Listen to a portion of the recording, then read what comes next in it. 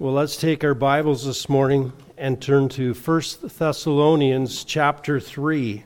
1 Thessalonians chapter 3 as we begin a new chapter. Though, as I said last week, I think chapter 3 should have started at 2:17. But we are continuing our march through the book of Thessalonians. 1 Thessalonians chapter 3, and our text this morning will be verses 1 to 5. Listen to God's word. Therefore, when we could endure it no longer, we thought it best to be left behind at Athens alone. And we sent Timothy, our brother and God's fellow worker in the gospel, to strengthen and encourage you to your faith, so that no one would be disturbed by these afflictions. For you yourselves know that we have been destined for this. For indeed, when we were with you, we kept telling you in advance that we were going to suffer affliction, and so it came to pass, as you know.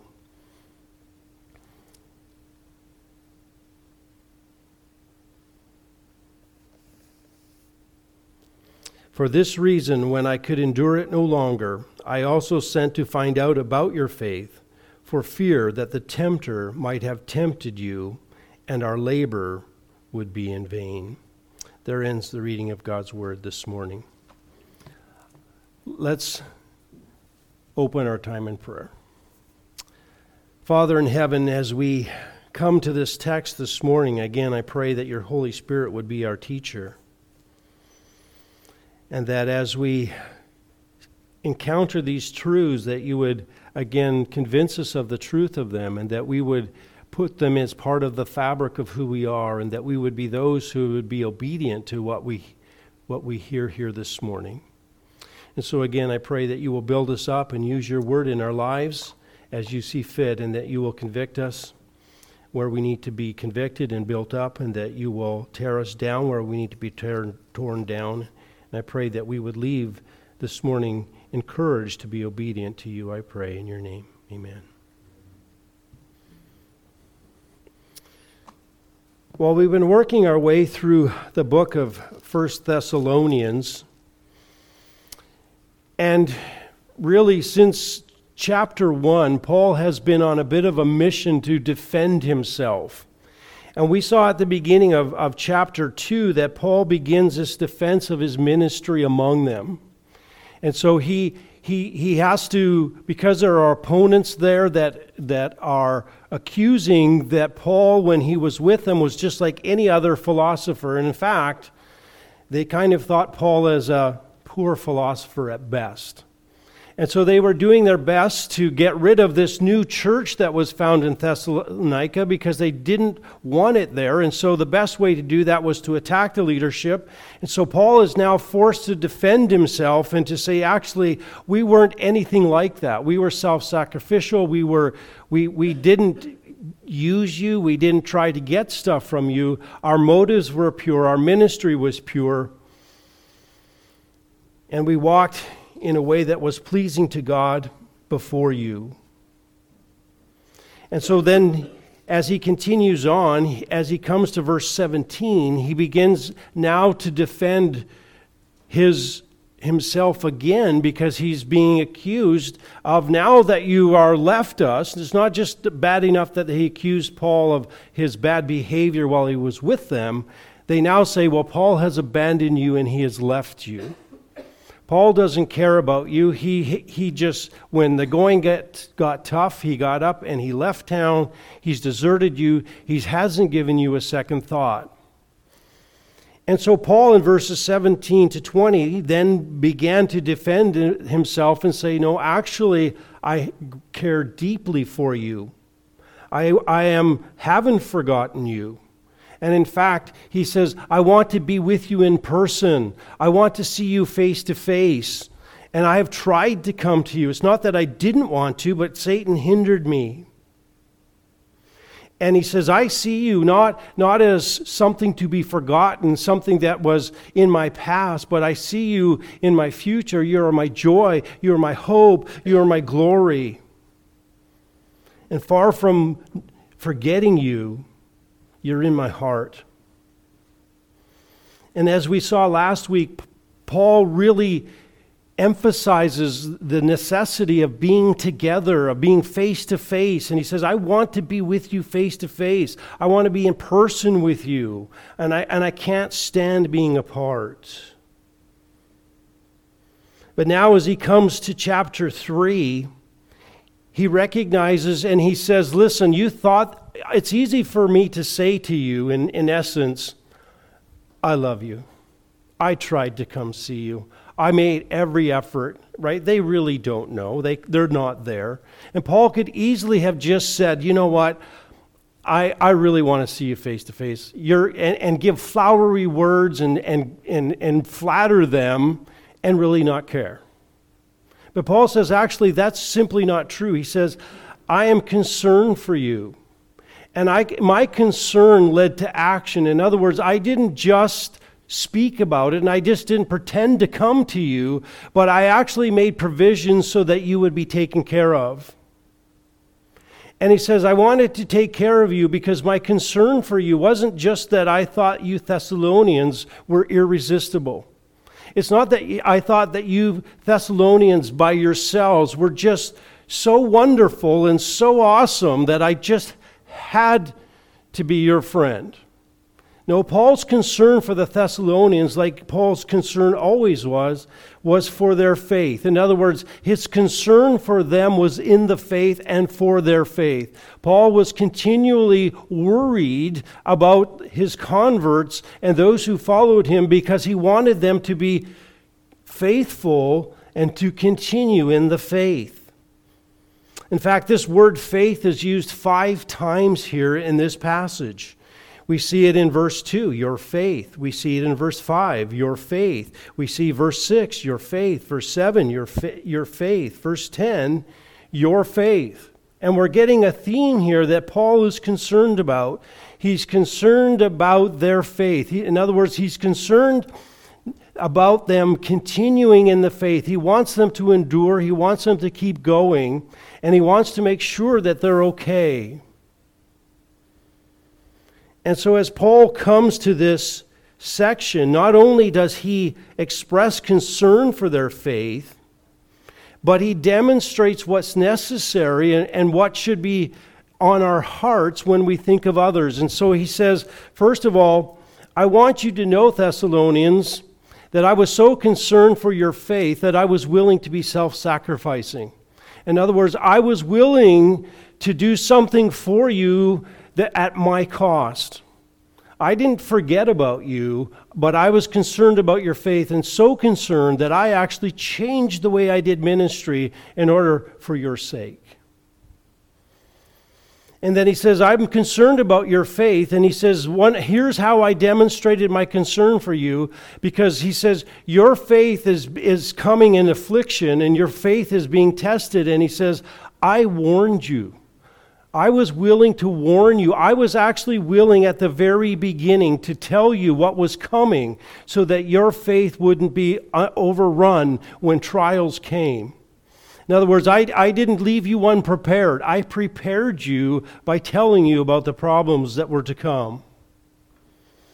And then finally, Paul demonstrates a protectiveness for them and a protectiveness for their faith, recognizing that Satan is against them, and Paul wants to continually make sure that their faith endures. And so as Paul comes to this passage then, he is concerned with the Thessalonians' faith, and he really gives us three activities that he does that should be something that we are willing to do and something that is necessary as we try to help others in the faith to make sure that they endure. So first of all, Paul is self-sacrificing. Paul is self-sacrificing. He says this, therefore, when we could endure it no longer. So this word therefore, we always ask, what's the word therefore? And so we never get tired of saying that either. But we recognize that Paul is pointing back to the passage before. And he said, I've been ripped away from you, And he says, but in light of the fact that you are our glory and our joy, he says, we could endure it no longer. We're separated from you and we could endure it no longer. Now this word to endure literally means to cover. To cover. Now the idea here isn't to cover, to conceal. But this term was used of a watertight covering that was put on a boat or a vessel in order for water not to go through. And he says, we can no longer cover our feelings. The idea is, Paul says, guess what? My feelings are so strong to the point now where I can't endure it. I can't keep it in. My feelings are leaking out. I'm like a leaky vessel. I'm like a vessel whose cover has finally lost its ability to keep water in. And now I am leaking my affections. And he says, I couldn't stand it anymore. I couldn't keep it up. Sweet says, the floodgates of the apostle's full heart, were at length forced to open up by the pressure of his love.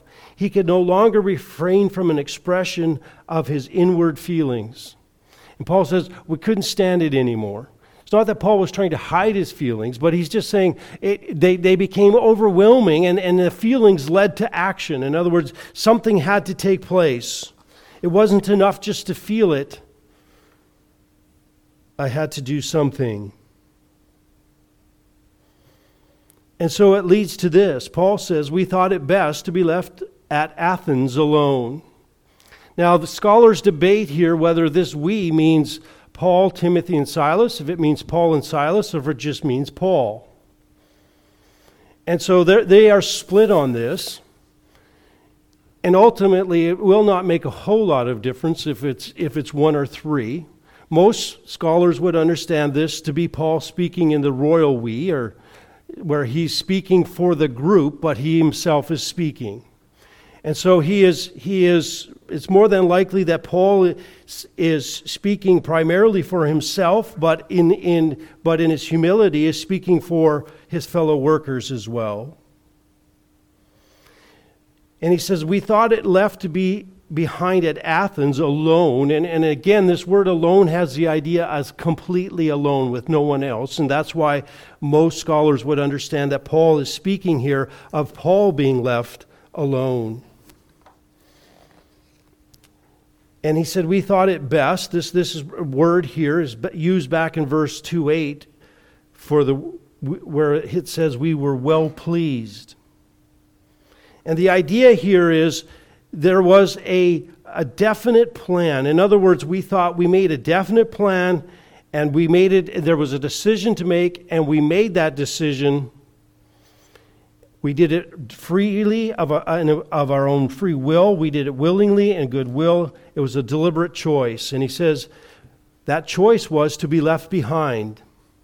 Now this word can be translated to be forsaken or abandoned. It implies the feeling of loneliness, desolation, which sweep over a person when they are left alone. And Paul says, this is the way I felt. I felt orphaned when I left you. But he says, now because of my concern for you, I am willing to be once again alone. I am willing to feel that feeling of abandonment for your sake. Now, if we look at Paul's ministry, he makes it a practice of having co-workers with him wherever he went, especially as he began a new work. He went everywhere with co-workers. We often think of Paul as this standalone guy who wasn't afraid of anything and did everything by himself, but he wasn't. When he was commissioned, he was sent out with Barnabas. He didn't just go out alone. He started his ministry, and everywhere he went. We know that John Mark actually joined him, and that was important to Paul, because when John Mark abandoned him, what did he do? He said, we're not taking with him. He's abandoned the work. Yet we know that John Mark joined him again. We know Titus went with him. We know that Luke ultimately was with the disciples. So there's all of these people that are in Paul's life, and he continually had these people around him to work with him. And so as we recognize that this is the way Paul operated, this is how he did ministry, we know that the fact that he was willingly left behind indicates it was a sacrifice for him. It wasn't something that he would do naturally. And so this is unusual as Paul is left alone in Athens, completely alone. And so Paul does this not because it's good for him, but because it's beneficial and even maybe necessary for the way that he does ministry. Now, there's some interesting historical details that are take place here, and the scriptures don't give us a full picture. They don't give us all of the details, but it would seem that when we look at Acts 17:10, we find that Paul and Silas had to leave Thessalonica for Berea. Now, they did not want to go from Thessalonica. Again, they were forced. The mob came after them. But it seems as if that they did not come after Timothy. Timothy wasn't part of that agreement. And so that bond that was made with Jason, so Timothy was allowed to stay behind in Thessalonica. So Paul and Silas leave and they go towards Berea. And of course, what happens in Berea? Paul is again cast out of Berea. But it seems like he leaves Silas there in Berea. And by that time, Timothy had joined them in Berea. Paul is having to leave again because of his safety, and he's forced to travel ahead. And so there seems to have been an agreement that he would, for some time, that Paul would go to Athens, and he would just pause there and wait for his companions to catch up. He could cool off from the persecution and take a rest until they met him there. Now we assume that from 1 Thessalonians 3, verses 1 and 2, that Paul then received Silas and Timothy there in Athens. Now Luke doesn't describe that in Acts 17, but there's good reason to believe that Silas and Timothy joined Paul in Athens for a short period of time, and once they get to Athens, Paul sends them out again. Silas was probably sent to the church in Philippi. He sends Timothy back to Thessalonica, leaving Paul indeed alone in Athens. And so Paul, not wanting to stay in Athens, heads to Corinth. And we read in Acts chapter 18, this unique part of Paul's missionary strategy. He arrives in Corinth alone and begins ministering alone, something that Paul never did. And then it is sometimes later that Silas and Timothy will then come to him in Corinth, and they will again be a team, and they will minister together. So we see that Paul sends Timothy back to Thessalonica. Timothy could go back. He wasn't forbidden to go back, so Paul immediately sends him back. And again, this is an outgrowth of his concern for them. He has concern for the Thessalonians. He doesn't know what's taking place for them. And so he could no longer contain himself, and he has to send Timothy to see how those believers were doing. And as he does, as he sends them back, he describes Timothy in a unique way. He describes him as, first of all, our brother. And so Paul is dispatching him, and although he is dispatching him, Paul uses this term of familial equality and spiritual kinship. He says he's our brother. He's on equal footing with us. He's part of the family of God. Now, Paul in other places refers to Timothy as his brother, as his spiritual son, in the faith. But here he refers to him as his brother. And there's kind of this idea that Paul is uplifting Timothy, and he's lifting him up in the eyes of the Thessalonians, and he's getting them to recognize that Timothy is beginning to take on more of the ministry, that he has more responsibility that is already taking place.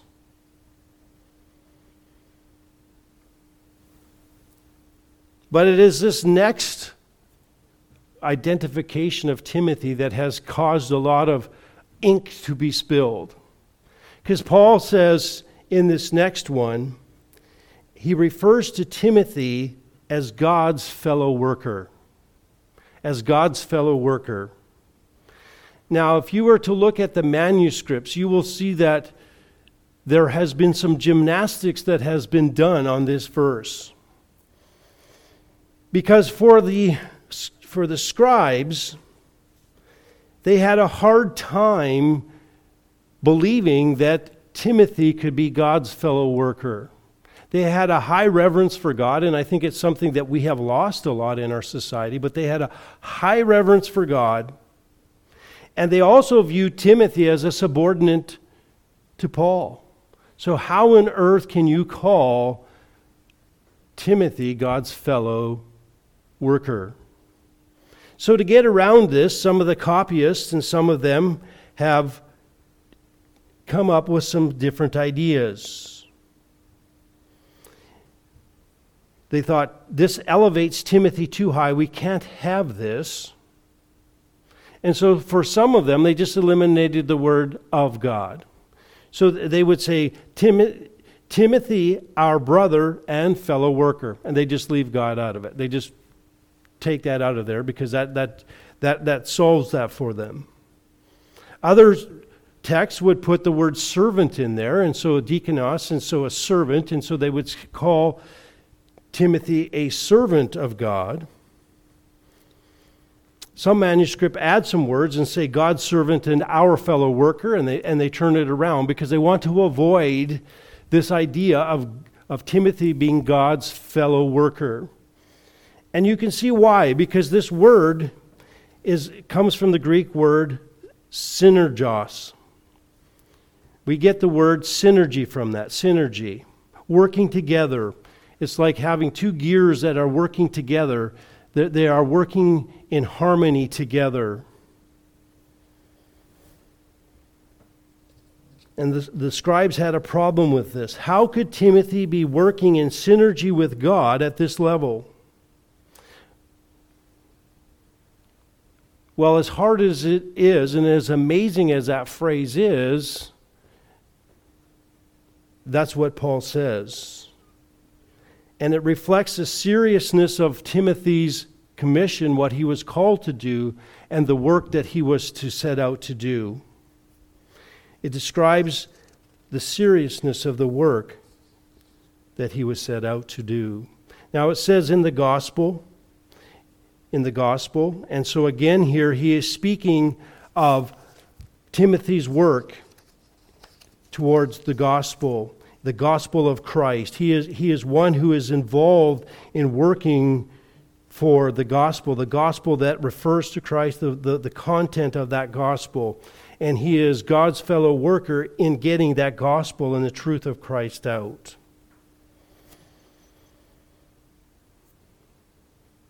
So sending Timothy was not a small thing. It's not just a sacrifice for Paul. It's not just something that made Paul uncomfortable. But the idea here is that Timothy was being sent as God's fellow worker. He was, we would say, involved in the ministry alongside God.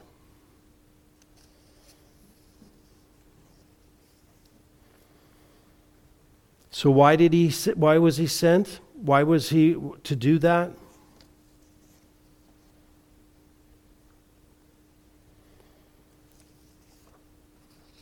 He says the purpose to send Timothy was to strengthen and encourage your faith. To strengthen and encourage your faith.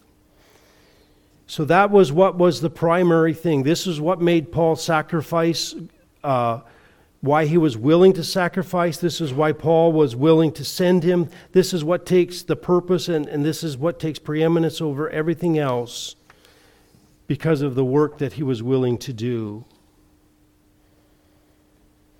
Now he says here really there's a twofold thing that he is to do for them. He is to strengthen them and encourage them as to your faith. In other words, Paul's concern is their faith. And he says, first of all, you are to be what? You are to strengthen. The idea of strengthen means to stabilize something. It has the idea of giving, to cause them to be internally firm, to set something in place. It's got the basic idea of stabilizing something by providing a support or buttress. We could say this, it compares to the firming up of buildings for an earthquake. In other words, they go in there and they retrofit these buildings to strengthen them so that the next time an earthquake comes, they don't fall over. And Paul says, this is what Timothy was to do. He was to go and retrofit their faith. He was to go and to strengthen them. And this was Paul's priority within his ministry. This was something that he was always aiming at, was to strengthen the faith of his converts. For an example, in Romans 1:11, Paul says, "For I long to see you." Now again, coming off of last week, we see again an emphasis on what? Face to face. I long to see you. I long to be with you. And so it's necessary to be together. He says, so that I may impart to you some spiritual gifts, so that you may be strengthened. That you may be spiritually strengthened, that you may be strong. He says this again, and the same idea in Luke. So he wants to be strengthened. Now what we're seeing here is this, that Timothy is working as God's fellow worker. They are working together. But we know this, that strengthening ultimately can only be done by God.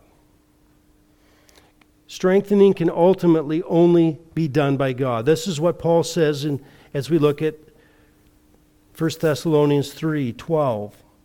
May the Lord cause you to increase and abound in love for one another and for all people, just as we also do for you, so that he may what? Establish your hearts. In other words, the strengthening is ultimately done by who? By God. Yet, we know this.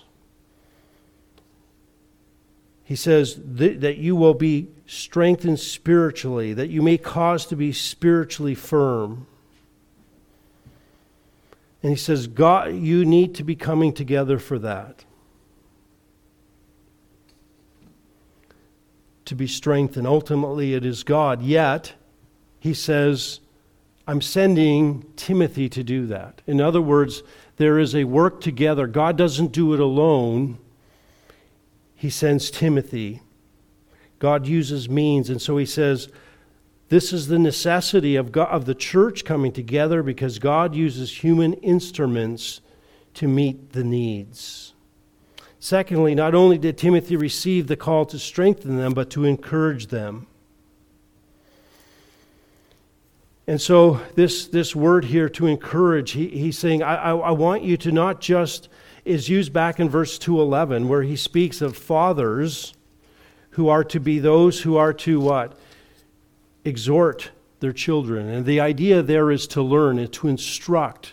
But here it takes, in this context, it takes on the idea of comfort, to encourage one another. And again, the idea is to motivate them to live out sound doctrine, to motivate them in their Christian walk, to give them comfort as they go forward. This word to encourage this idea here is the idea of paraclete. In other words, it is used, this is what is used of the Holy Spirit. He is the comforter. He's the one that comes alongside. And we know again that no encouragement can come outside of God. In other words, God is the one who ultimately can comfort. The Holy Spirit is the one who is able to come alongside and comfort. He's the one who does it. Yet this comfort is done through human instrumentality. In other words, God uses, not only is he the one who produces it, but he uses means to get it done. We think about the gospel. God doesn't just download the gospel on people and save them. He uses us as a means to give the gospel. And here he says, actually, I'm using people to help encourage others. We could say this: there is the capital P Paraclete, the Holy Spirit, who ultimately brings comfort, but he uses small p paracletes to bring that comfort and to bring the Word of God to people. And so Paul could describe Timothy as God's fellow worker because God uses divine agency and he brings it about through human agency. And so he says, I'm sending Timothy to you to encourage you and to strengthen you. He says, I want you strong in the faith. I want you grounded in the faith. I want you firm in the faith. And I'm going to do that through encouragement. This is what's going to comfort you.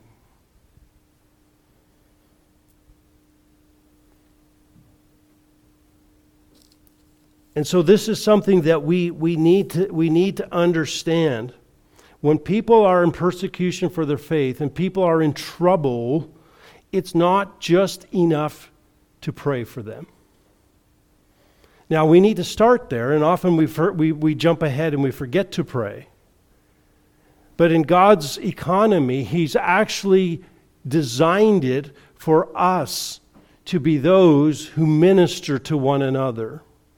And we must encourage one another in the faith, and we must strengthen one another because God uses agencies.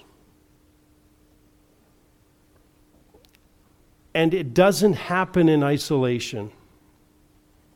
It doesn't happen in isolation. And so many people pursue isolation. They get into trouble, and the first thing they want to do is they want to turtle. They want to go be alone. And they want to hide. Or they think, you know what, I'm the Lone Ranger Christian, and all those other Christians just hold me back, right? They just hold me back. If me, the Holy Spirit and the Bible, that's all I need. And I don't need the rest. And there are those who continue to struggle and they feel downtrodden and they're discouraged and they can't get victory. And what we find out is that they are not coming in for fellowship. They are not coming to the church. They are pursuing their own isolation. And it removes them from the context, and it removes them from the very place that God has designed for them to be strengthened and encouraged in the faith that they might have victory.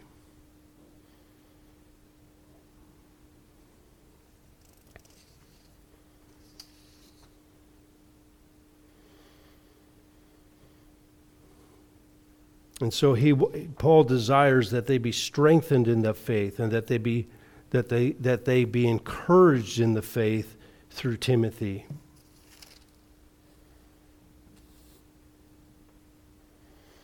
And then he says this, so that no one would be disturbed by these afflictions. This is the ultimate purpose of sending Timothy, for strengthening, for encouragement.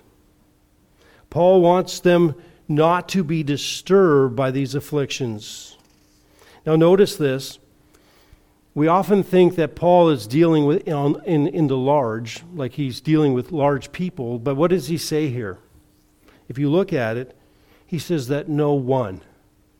His focus is down to the individual. Paul is concerned with each individual in the church. Paul said he wanted to present every man what? Complete in Christ. He did not want one member of the church to be failed, to be encouraged by Timothy. This word disturbed here is often used of a dog wagging its tail. The idea is a dog wags its tail. That's what a dog does. A cat doesn't do that like that. A dog wags whatever he's got back there. He just wags and he goes, right? And so it came in time to be used to be shaken. And you can kind of get that idea of a dog shaking. And so he says to be shaken. To be the idea of agitation, instability. And he says, I want you to be encouraged by Timothy, and I want you to be strengthened so you would not be disturbed by what? By afflictions. We saw that word back in verse 1:6, where they received the word in much affliction. To suffer persecution comes from this verb, means to press together, to oppress. It was used of a pressure needed to burst a grape. And so he says, I'm afraid that you are suffering under these afflictions, this outside pressure, and I'm afraid for your faith. And this is why I want you to be encouraged. And he's talking here not so much about internal struggles, but outside struggles. The idea here is that the pressure is coming from outside. It is the persecution and the circumstances that are pressing down on these converts. And the idea, it's a pressure that's ongoing and repeatedly applied.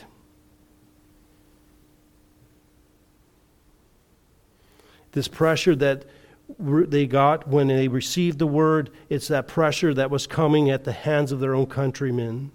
And so they were ostracized, they were maltreated, they were facing mild to severe persecution, and Paul is concerned for them. Life was difficult for the Thessalonians.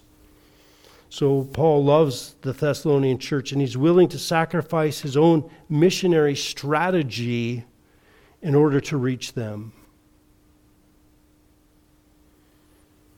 And so as we look at this, we recognize that spiritual stability of other believers, especially as they face persecution, should be our great concern. We should be looking and helping them. Paul is setting a pattern for us, and that we should help them and be concerned for them as they face pressure and persecution, not just in word, not just to talk about it, but to actually go to strengthen and encourage. So Paul says, listen, Thessalonians, you think that I wasn't coming? I'm so concerned for you. I'm so concerned for your faith that I was willing to absolutely change the way I do ministry. I stayed alone as I sent Timothy for your benefit. And so he says, far from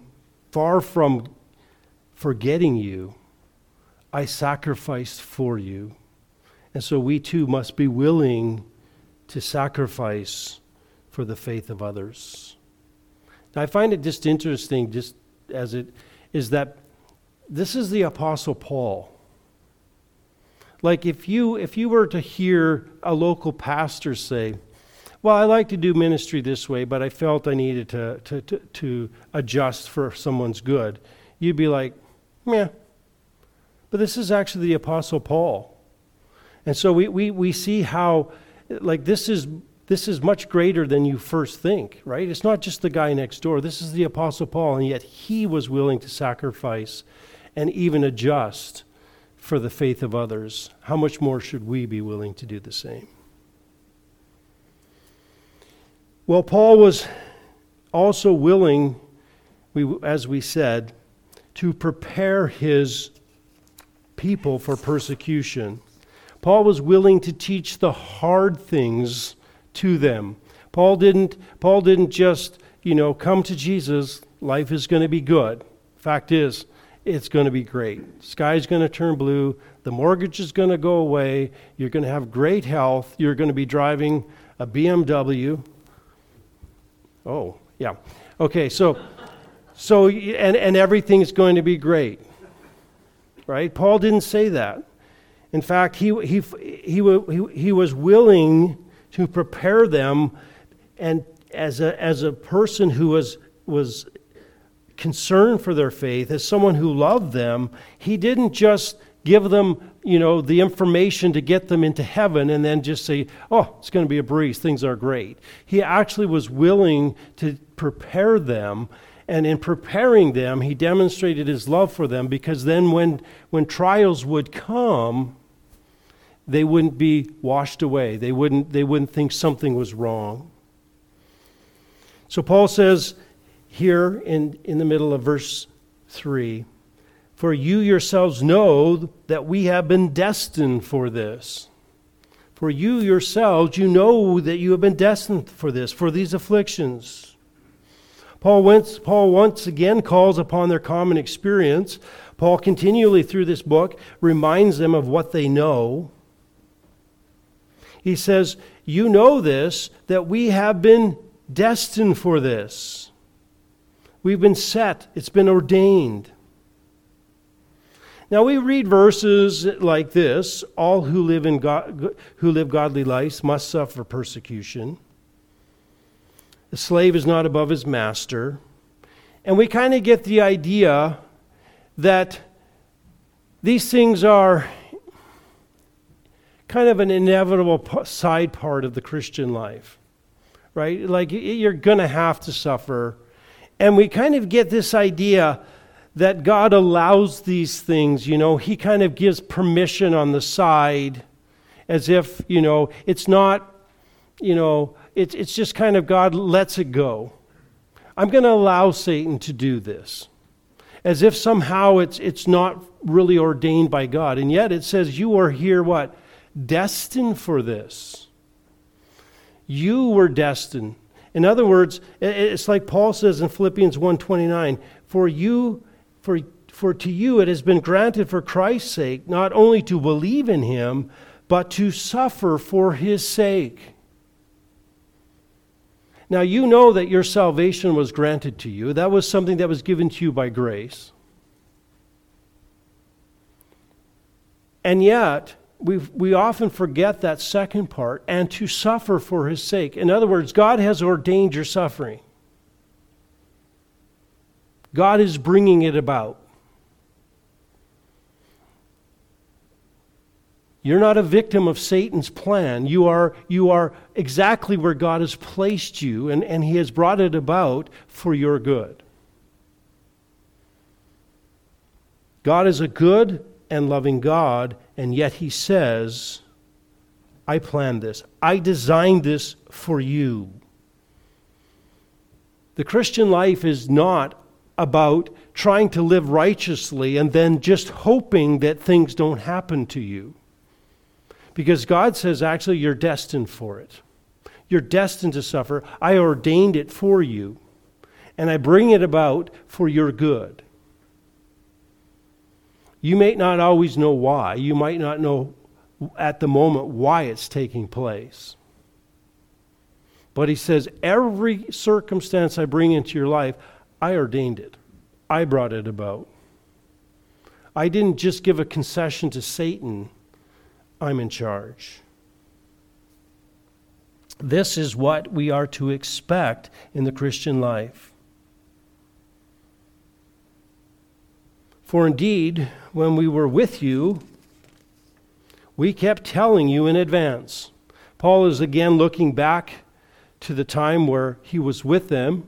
He goes into the past and he says, guess what? When we were with you, we kept on telling you this. He says, I'm appealing to your understanding of the case. You know this. You experienced this. When we came to you, we kept on repeatedly telling you that this was going to take place. He said we told you that we were going to suffer affliction. This should not be a surprise to you. We warned you at the very beginning. And we repeatedly warned you so that you would get this, so that you would have this mindset that when persecution comes, you know that it is by God's design. We didn't withhold this from you. We didn't say, come to Jesus and your life is going to get better. And we came to Jesus and find out that it got worse. No, He said, guess what? You come to Christ and things are going to get a lot worse because God has this in His plan. Don't be surprised by it.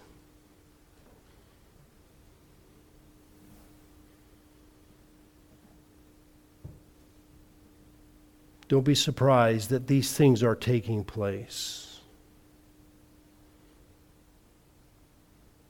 You will suffer affliction. You will be persecuted for my name's sake. Then he says this, and it came to pass. And it came to pass. In other words, we were up front with you. You think that we don't care? You don't think that we were honest with you? You don't think that we were upright with you? He says, and it came to pass. In other words, Thessalonians, take some comfort in this.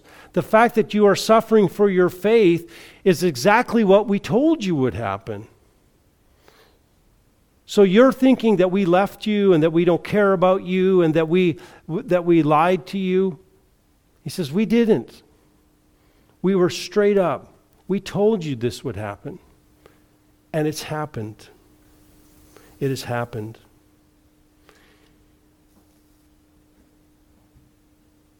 We kept telling you in advance. We told you before we left. We were faithful to that we were going to suffer. So it's come to pass. He says, as you know. He now appeals to their experience. You know this by experience because you have suffered affliction. And so Paul here is willing to prepare his people for afflictions for their faith. He's not a prosperity guy. He's not telling them that everything's great. He's actually telling them that if you come to Christ, expect things to get worse. Expect to be persecuted for your faith. This isn't something that should discourage you from the faith. This should encourage you because this is exactly the way God has designed it. This isn't some unfortunate set of events. This is actually God's ordained means for you. And so you can look back and you can actually take encouragement from it rather than being discouraged from the faith.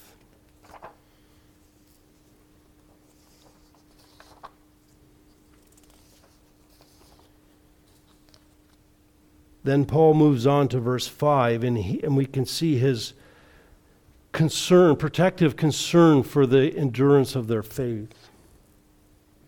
He says in verse 5, for this reason, when I could endure it no longer, I also sent to find out about your faith.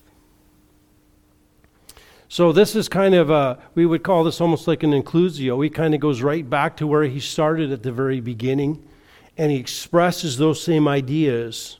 When I could no longer endure it, when I got to that point where I couldn't keep my feelings in anymore and they were leaking everywhere, and then I had to do something, I sent to find out about your faith. Now again, Paul is not saying there was a second journey, a second messenger sent, but now Paul speaks specifically for himself as in his sending of Timothy. And he said, I sent to find out about your faith. I had to know. My concern for you was for your faith. And he says, I had this fear.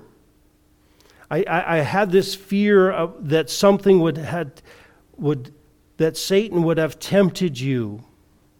He says, for fear that the tempter might have tempted you and our labor be in vain. Paul says, I have this godly fear, this godly concern, this godly anxiety. He says, I have this anxiety for you. And he expressed this in 2 Corinthians chapter 11, where he said it wasn't so much the physical things that bothered Paul, right? And Paul went through a lot. Think about that. How many times was he beaten, shipwrecked? How many times had he dragged himself into a new place, all beaten and bloodied? But he says, none of that compares to my burden for the faith of those in the church. His concern was for the perseverance of the church. He had sent Timothy that he might get the assurance that this haunting possibility that they could have been tempted by Satan and had strayed from the faith. Now you notice this, he doesn't identify Satan here by his name.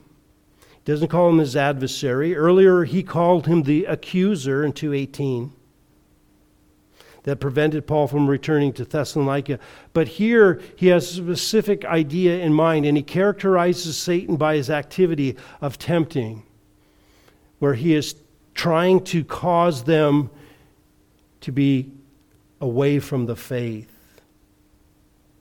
And he's concerned that Satan has come in and that he is tempting them either by trying to prevent the word from being heard, or he also uses a strategy of trying to take that seed away. It's planted and he tries to take it away quickly so that there's no ability for it to take root. But if that doesn't work, Satan also comes along and he tries to prevent people from being firm in their faith, and he tries to get them discouraged, and he gets them beaten down. And so he is tempting them away from the faith. He's tempting them to doubt God, tempting them to live a life that is not victorious. And so Paul is concerned because he says, I was with you and I saw your response to the gospel. I saw your response to the word, but I didn't stay there long enough to know. And so he says, my concern is that your faith was superficial, that you didn't truly come, and that Satan has bothered you to the point where you have left the faith. Paul again takes for granted that this temptation has actually occurred, and he is concerned for their faith. Now you might say, but Pastor, back in chapter 1, he called them elect. How can he call them elect earlier and then be concerned about their faith? And I say timeline. Timeline, right? Paul didn't know this when he wrote. So when he sent Timothy, right? When he sent Timothy, he didn't know yet. So as he writes Thessalonians, Timothy has come back with a report, and so he can say to them, I know his choice of you. I know his choice of you. I know that you are elect. In verse 4 of chapter 1. And yet here, he doesn't know that, and so he's concerned for their faith. And then Paul says at the end of this, lest our ministry is in vain. It's empty. It's purposeless. There's nothing gained by this. And he says, my concern is that our labor there would be lost. It would be of no value. Now, he doesn't say this is happening, but he says there's a potential for this to happen. That all of our labor would come to nothing. That everything that we did there would prove to be empty, like a nut without a kernel inside.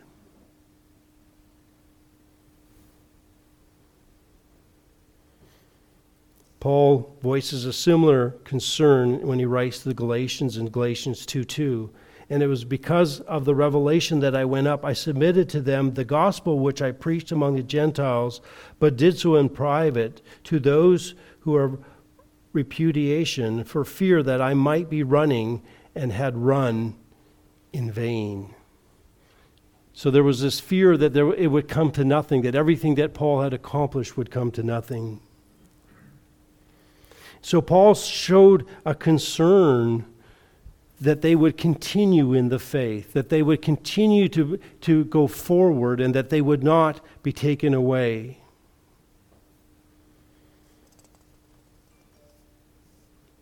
And so Paul wanted to recognize that his concern for them was a concern that they would continue to go and continue in the faith. And so Paul shows this concern that his desire isn't just that they get saved, as it were, but that they continue in the faith and that they demonstrate Christ-likeness and faithfulness and endurance in their faith. And that too should be our concern.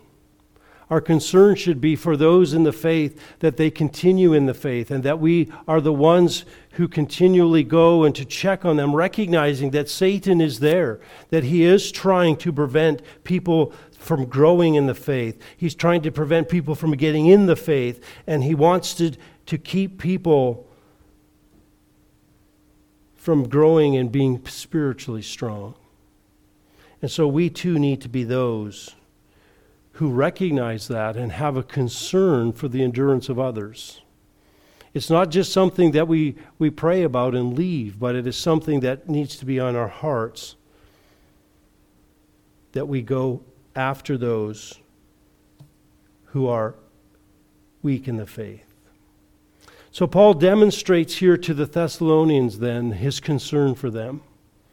As he demonstrates for us the things that should be part of our ministry, the things that we should do for others, that we be willing to be self-sacrificing for the good of others, that we warn people of the cost, that we prepare them for the battle, that we don't leave them unprepared, and that we have a continuing concern for their ongoing. We don't just get people in and then abandon them, but we are concerned that they continue to grow and continue to follow the Lord. Let's close in prayer. Heavenly Father, again, we thank you for your many blessings to us. We thank you for your word, and we thank you for Paul's example of a man who had a heart for the believers, for their faith, and how he was willing to do whatever it took in order for them to be strong in the faith. And so I pray that you would give us a heart that would be willing to be sacrificial, a heart that is willing to prepare others for the battle, and a concern that we help others continue in the faith. And so I pray that you would help us to be faithful in those areas. In your name, amen.